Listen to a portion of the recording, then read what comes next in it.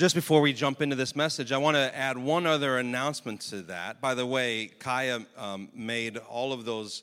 If you ever noticed in the lobby, we have all of our values framed along the wall above the coat rack, and she made those for us. And so we're thankful for her gift and exercising it that way to bless us. But I want to make mention that we have a dinner party coming up in November just for people who are newer to Trinity, or maybe you've been bringing someone who's new, and we'd love you to come with your friend. And so this will be Sunday night, November 21st. We typically will have it right at our house as long as everybody's healthy. If not, we sometimes host it here right in the cafe at church. And there is a sign up at the info center where you can just put down your name. And if you're newer to church, or if you have been bringing somebody with you who's newer, we would love to have that time. The pastors are there, and it just gives us an opportunity to have conversations and connections that are kind of tough to have on a Sunday morning as we're all running in different directions. And so I wanted to make sure that you were aware of that. Sunday night, November 21st. Speaking of dinner and food, I was watching a show recently on Netflix by a chef named David Chang, who's a famous Korean chef, and he was talking about, in one of his episodes, the way that the restaurant industry is changing because of technology. If any of you are freaked out by robots, do not watch this episode, because robots are taking everything over. They're going to be delivering our food eventually. They're going to be cooking our food. As long as they don't eat our food, I'm okay with them. But they're going to be doing all of that. And it was interesting because he was talking about all the different ways that the restaurant experience has changed over the years because of technology. And I was thinking, like, one of the ways that in my lifetime I feel like the restaurant experience has changed the most is the way that people order food. So I remember growing up that I would not order, when I ordered food, I would basically just pick something on the menu, and that would be the end of it. But nowadays, everybody has to have a little conversation with their waiter and waitress as they order their food, because everybody's making some sort of adjustment or substitution to the food. Some of you are like that. You know you are. You always have to add a little something extra. And sometimes it's because there's an allergy, right? So if you can't have gluten, maybe you say, I don't want croutons on my salad, or if you're dairy intolerant, I don't want cheese on my sandwich. That all makes sense. Sometimes it's a diet. You're trying, I want my burger without a bun. I'm trying to eat healthy. But sometimes it's just preference. I don't like goat cheese. I don't want this on my salad. And we have these whole conversations where we make these substitutions. And basically what we're saying is, I want this, but I don't want this, right? And some substitutions make a lot of sense. I was with a friend one time, and we were at Burger King, and we got a Whopper. And my friend ordered the Whopper. Anybody else love a Whopper? I love a Whopper. My friend ordered a Whopper and said, no onions. And I was like, what are you doing? It's not a Whopper anymore. You got a burger. Like, if your breath doesn't smell terrible after you eat your Whopper, you haven't eaten a Whopper. So I have some issues with some substitutions. But people are like, I want this and I don't want that. And as we get into the second half of Ephesians chapter 2, I just want to say up front that this is a passage that people often say, I want everything else, but I don't want that. And last week, Pastor Jason, Pastor Vicky, what an amazing Next Gen Takeover Sunday. They talked about the beginning of Ephesians chapter 2, where it's all about Jesus loves you, he has grace for you, he wants to forgive you of your sins, he wants to rescue you, and everybody's like, yeah, I want that. And then Paul shifts into the second half of Ephesians chapter 2, and some people are like, I'm not sure I want that. People say, I want the vertical blessings, but I don't want the horizontal relationships. I just want a relationship with God, but I don't want a relationship with his people. Have you seen his people? Have you been around his people? I'll take him, but not them. I want Jesus, but not his people. The problem is that is not at all what God intends for you. In fact, that's not what God's offering you. He is not offering you a personal relationship that allows you to isolate yourself and live outside of meaningful, life-giving relationship with his family. And in the second half of this chapter, Paul presents this whole scene as almost like a 3-act play. The problem, the solution, and the result. And the problem, in verses 11 and 12, I'm not going to read them to you, but here's the things that Paul says to the Gentile believers in Ephesus, the non-Jewish believers in Ephesus. He says, here was your problem. You were outsiders. You were called and considered uncircumcised heathens by Jews, which if you don't know, it's not a compliment. Uncircumcised heathens. You were living apart from Christ. you were excluded from citizenship among Israel. You could not be considered part of true Israel. You did not know the covenant promises of God. You were outside of the covenant that God had made with Abram and through his descendants and through with the Jewish people. And then Paul summarizes it by saying, here's your problem. You were without God and you were without hope. And because salvation came through the Jews, the Gentiles had no hope, no access to God, to salvation, to the covenant blessings. This was their problem. But thankfully, there's a solution. And let's read it. Beginning in verse 13, Paul says, but, this is the wonderful buts in the Bible, but now you have been united with Christ Jesus. All these things were true, but now you've been united with Christ Jesus. Once you were far away from God, but now you have been brought near to him. How? Through the blood of Christ. For Christ himself has brought peace, or shalom, restoration to us. He united Jews and Gentiles into one people when, in his own body on the cross, he broke down the wall of hostility. We're going to talk more later about that phrase, wall of hostility, that separated us. How did he do this? Jesus did this by ending the system of law with its commandments and regulations. He made peace with Jews and Gentiles by creating in himself, in Christ, one new people from these two groups, uniting together Jews and Gentiles in Christ, one new person. Together, as one body, God reconciled both groups to God by means of his death on the cross, and our hostility toward each other was put to death. And I find this verse so interesting because Paul says that Christ reconciled us to God by means of death on the cross, which seems like the next logical thing that Paul would say would be ending our hostility with God, which it did. But Paul doesn't. What does he say? And our hostility toward each other was put to death. What Paul is saying here is you cannot have peace with God without having peace with each other. And if God was going to unite together Jews and Gentiles, we'll talk in a minute about what was so difficult about this relationship at this time in Ephesus and why these words were so shocking and why this new church community was so revolutionary. If God was going to do this then, he wants to continue to do it now. And so we can't have one without the other. We can't have Jesus without his people. And that's what Paul is teaching us here. And what's the result of all this? In verses 17 through 22, I'm not going to read it, but Paul goes on to say, the good news of peace to those who were far from God and to those who are near. The gospel came to the Gentiles and it came to the Jews. We can come to the Father through the Spirit because of what Christ has done. Paul connects the Trinity there. Come to the Father through the Spirit by the work of the Son. And we are no longer strangers and foreigners.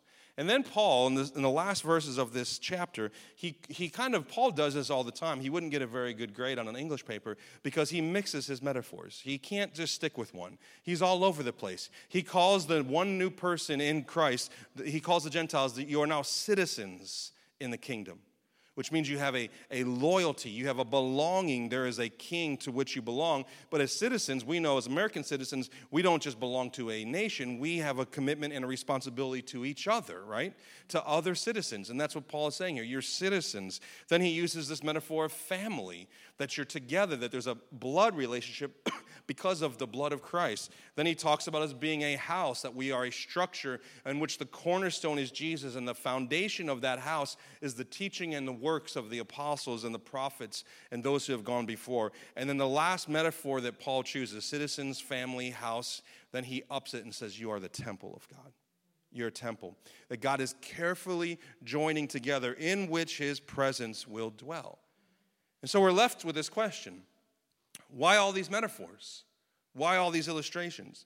And I believe it's because Paul wants us to see that the result of life with Christ is life together with his people. Life with God means life with the person you're sitting next to and the person you're sitting in front of and this person you are sitting behind.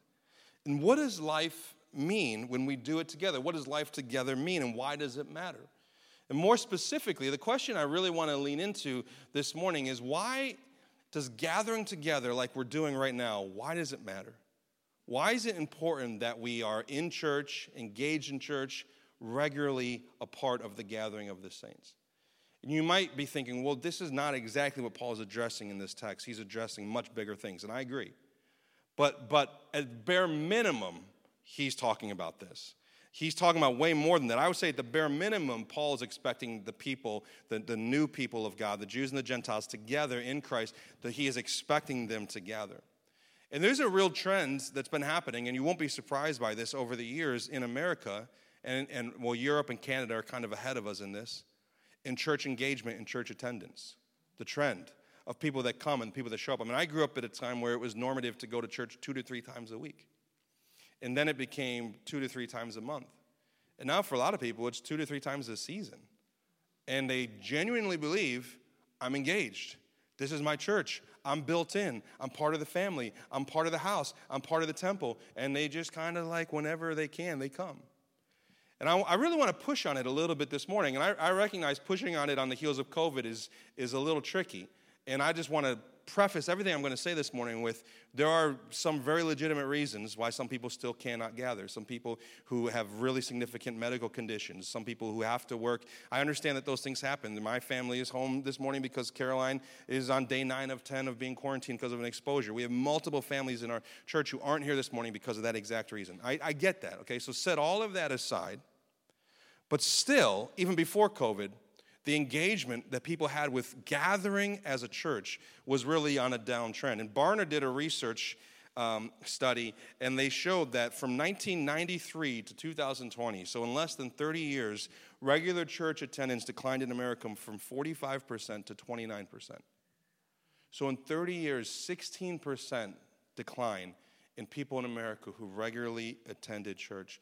And this morning, what I really want to talk to you about, using this text as a platform, is the cost of church, the cost of being in church, the cost of gathering as a church. Now, I'm not a salesperson. I think I would be a terrible salesperson, but my understanding of sales is that you don't lead with the cost, right? When people are trying to sell me a car, they're trying to tell me all the benefits of the car.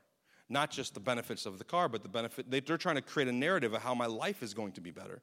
You're going to be happier when you're driving this car. People are going to look at you differently when you're driving this car, right? They're giving you all the benefits. They're giving you this story. They're giving you this new vision of your life. And then at the end, they go, and this is what it cost, right? I don't want to do that this morning because I think we've done that for too long. We're like, oh, you should come to church. It's good for you. You'll feel happy. People who go to church live longer. There's actually research that says that. There's all this sort of stuff that we could say, but I actually want to lead with the cost. Like, I just want you to know that Paul is not trying to pitch something to the Ephesians saying, this is really easy doing life together, Jews and Gentiles. This would be really simple. This would be good for you. You guys will like this.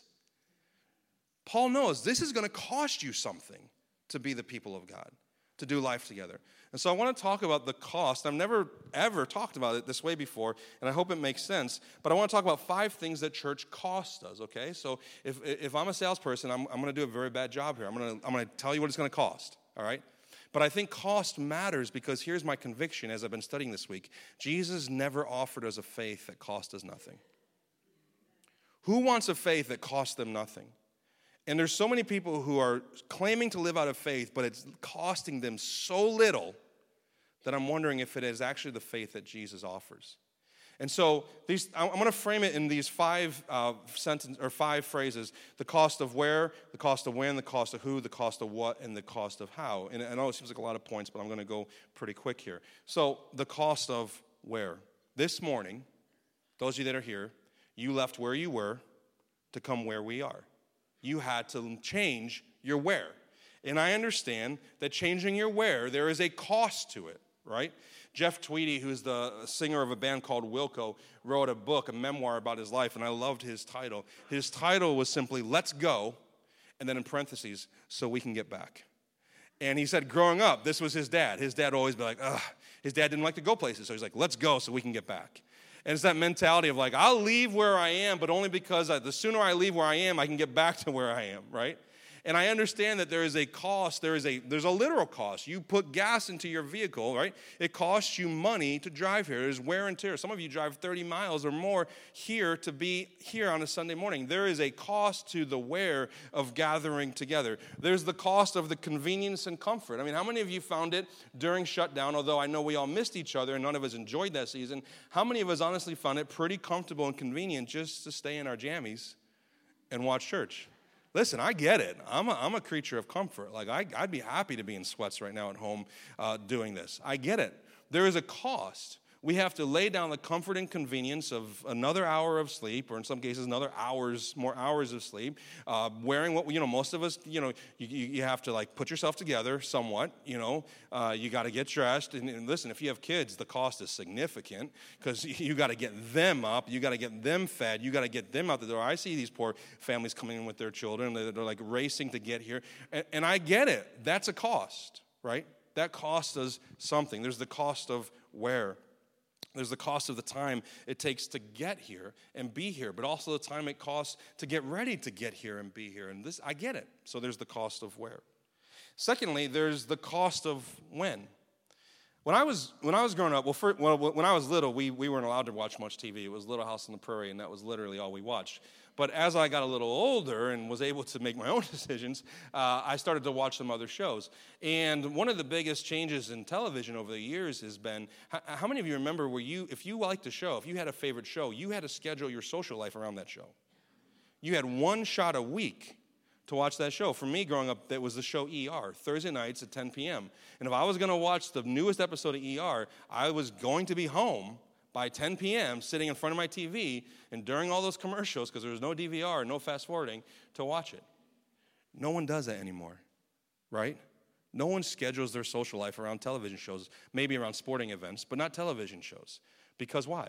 We record it, or we go online and we find a stream, and we watch it later. We have this on-demand way of consuming entertainment that didn't used to exist. Now, going to church, the cost of when means you don't get to pick the time. It's 9 or it's 11 if you're coming to Sundays. Like it's one or the other. And there is something really wonderful about saying, I'll take church in on my schedule. I'll get to it when I can. It's more convenient. But there's a cost. It's the cost of when. It's submitting to a time chosen by someone else to gather instead of having what I would call an on-demand faith. I'll take it when I can. See, when it comes to environments in which we have to contribute or commit, like work, we don't get to choose when, right? How many of you told your boss, I don't really like the starting time of my day. I'll show up when I feel like showing up. Why? Because you're there to commit and you're there to contribute. We can't choose the when. But when it's things that we consume, like television shows, then we can choose the time on demand. So the question is, which is church? Is church a commitment and a contributing environment for you, or is it a consuming environment for you? And if it's a consuming environment, then by all means, on demand, whenever you can get to it. But if you see church to be a commitment and a contribution, then there's going to be the cost of when. And I get that our services online is a gift, and I'm thankful we can do it. I'm so thankful to the team that made it possible. COVID, if there was a silver lining in it all, it made us figure out stuff that we should have figured out a long time ago about getting our services online. There's value because some of you travel, some of you get sick, some of you have to work. And I hope if you miss church, you don't miss church. I hope you watch it later. I hope you follow up because there's a word here every week for you as part of the people of God to hear. However, we got to be careful about what convenience does to our lives. In that same show, David Chang, that food show, David Chang said, he was talking about the food industry. And he said this, he said, the future of the food industry is convenience across the board. He said, you think it's convenient now, just wait. We can't even imagine how convenient food is going to get in the next 10 to 20 years, how fast we're going to have the food that we want. But then he asked this question, but what is the cost of convenience? And there may be a cost to convenience when it comes to our faith as well. And so the cost of when has a formative power on saying, I won't consume on my schedule. I will submit to a schedule where I have to contribute and commit. Okay, third, the cost of who. Now, when Paul writes this letter in Ephesus, he's sitting in jail. And we know why he's in jail, actually.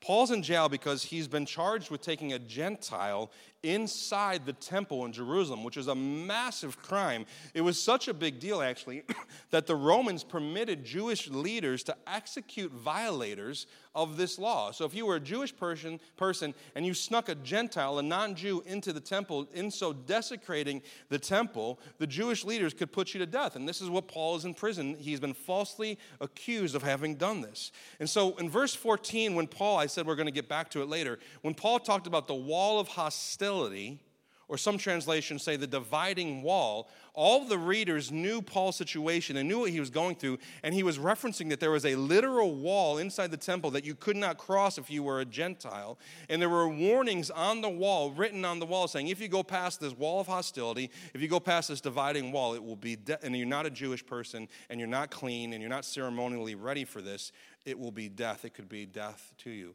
And so when Paul says that Jesus obliterated the wall of hostility, all of them knew, all of the audience knew what he was talking about. Paul was saying that the dividing wall between the Jews and the Gentiles was shattered in Christ. Now, that sounds wonderful, but I just want to say this was hard for them to hear.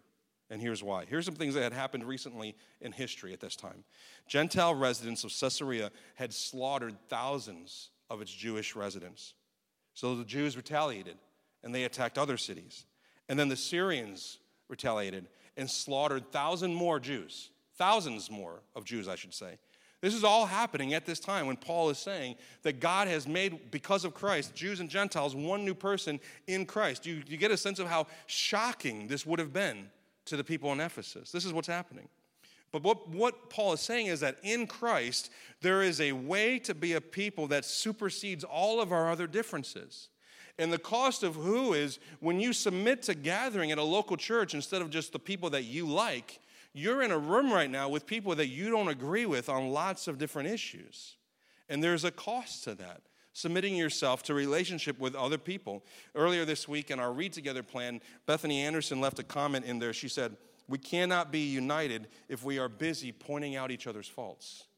I thought that's so true. What an enemy of the unity that Christ wants to offer us when we're too busy not just pointing out each other's faults, but looking for faults, eager to find reasons to point out faults in others. Our staff is reading this book together right now by Rich Villodas, a pastor in New York City. And earlier this week we read this. I thought this was really relevant to this idea of the cost of who. He says, in the calling of his disciples, Jesus put people together who would most certainly not follow each other on Twitter. Yet, in the forming of this small community, he was symbolically making a statement that in the kingdom of God, a new family was being created. You're part of a new family. You're not just someone who walks into a building once a week. You have a new family. A quick glance of two of the disciples bring out this truth. And if you've watched the show, The Chosen, they do such a great job of highlighting this. Consider Matthew and Simon the Zealot. Think about them. Matthew worked for the government. Simon hated the government. Matthew was a tax collector. Simon a tax protester. Matthew collected revenue for the Romans. Simon was a rebel against the Romans. Matthew was wealthy. Simon was working class. Matthew made a living taking advantage of people like Simon. Simon made a living trying to kill people like Matthew. And Jesus called them both. And then he said this, despite all these differences, somehow Matthew and Simon were able to remain connected, but it cost them something. Matthew had to stop taking advantage of people like Simon. Simon had to embrace a different vision of revolution. This is the essence of the new family Jesus was created. Reconciliation and community will always cost us something. And in Christ, the barriers that separate us come down in his name. It jumped out at me that for Matthew and Simon the Zealot to do life together and to both be followers of Jesus, it cost them both something. And it's the cost of who? Fourth thing, the cost of what? Saying yes to one thing means saying no to many other things, right? We have limited time. If I say yes to hang out with you for an hour, then I've said no to everything else I could have done for that hour. Coming to church, I get it, regularly on Sundays, you're saying no to other things to be here. Maybe you're saying no to extra sleep. Maybe you're saying no to brunch. You guys work hard. I know many of you work Monday through Friday. Some of you work 6 days a week. This is your day. I get it. There's other things that you could be doing. You have friends that gather on Sunday mornings that go out to breakfast together. There's the cost of what? All the other what's that you could be doing. But the cost means rearranging our lives to reflect our faith and our commitments. Your priorities are made clear to others in what you say yes to consistently, right? If I consistently say yes to going out to shoot hoops, it reveals something about my priorities, that I love basketball, right? If I consistently say yes to going shopping, then it reveals something about my priorities, that I love shopping. I love spending my money and buying stuff. What you consistently say yes to reveals to other people and parents, it reveals to your kids what your priorities are, right? What matters most? And what I've learned is that what I consider to be optional, my kids will eventually think to be unimportant. And if kids grow up in a home where church is just one of many options on a Sunday morning, eventually they're going to think, potentially, not always, but eventually they're going to think, it must not be important. Because school's never optional to me, and that's very important. And work's never optional to my parents, so that must be very important. But going to church, very optional. And what we're communicating is something about our priorities.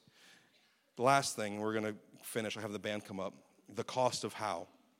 There is increasingly a stigma associated with being a church-going person in our country. And I don't want to make too much of this because actually in my experience, a lot of times when I talk to people who don't go to church and they find I'm a pastor, they're not mean to me, they're not antagonistic, they don't talk bad, I don't necessarily think we're there as a country. But there certainly is some stigma to being like, oh, okay, so you go to church, but just every now and then, right? You're not like really committed. You're not like devout, right? You're not a fanatic, right? Like everybody's just like, you're not like a born againer, right? Like, that sort of stuff. And there is a cost to how you and I will be perceived because we have committed ourselves to a new family, a new group of people that we give our lives to and for. Now, in closing, how can cost be a good thing?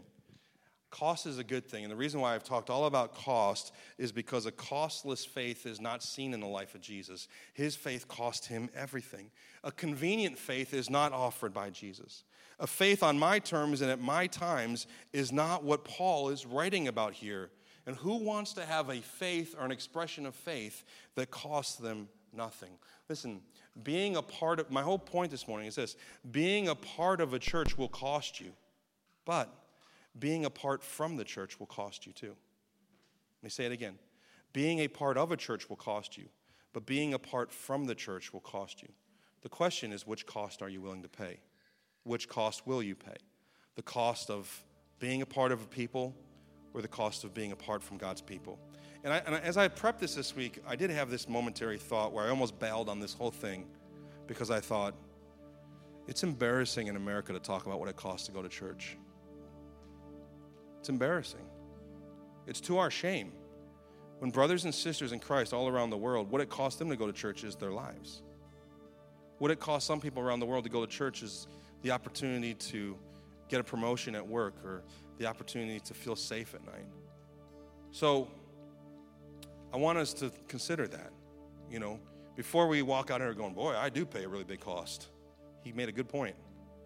We don't pay anything compared to what some people around the world pay to be a part of the family of God and to gather.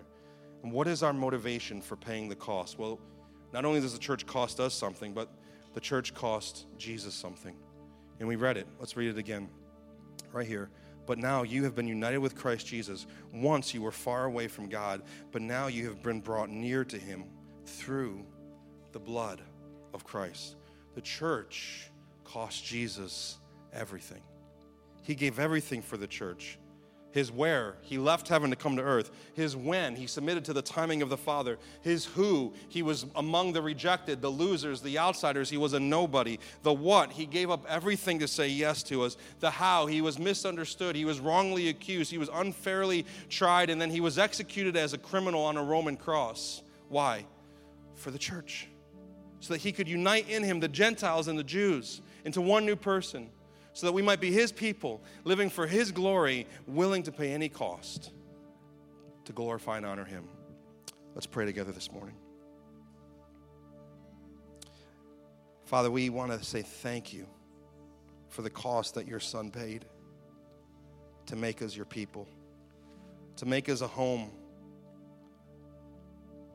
of which the cornerstone is Jesus, to build us carefully into a temple, hand-selecting each of us, placing us carefully upon each other's lives so that we might form each other, grow each other, strengthen each other, challenge each other.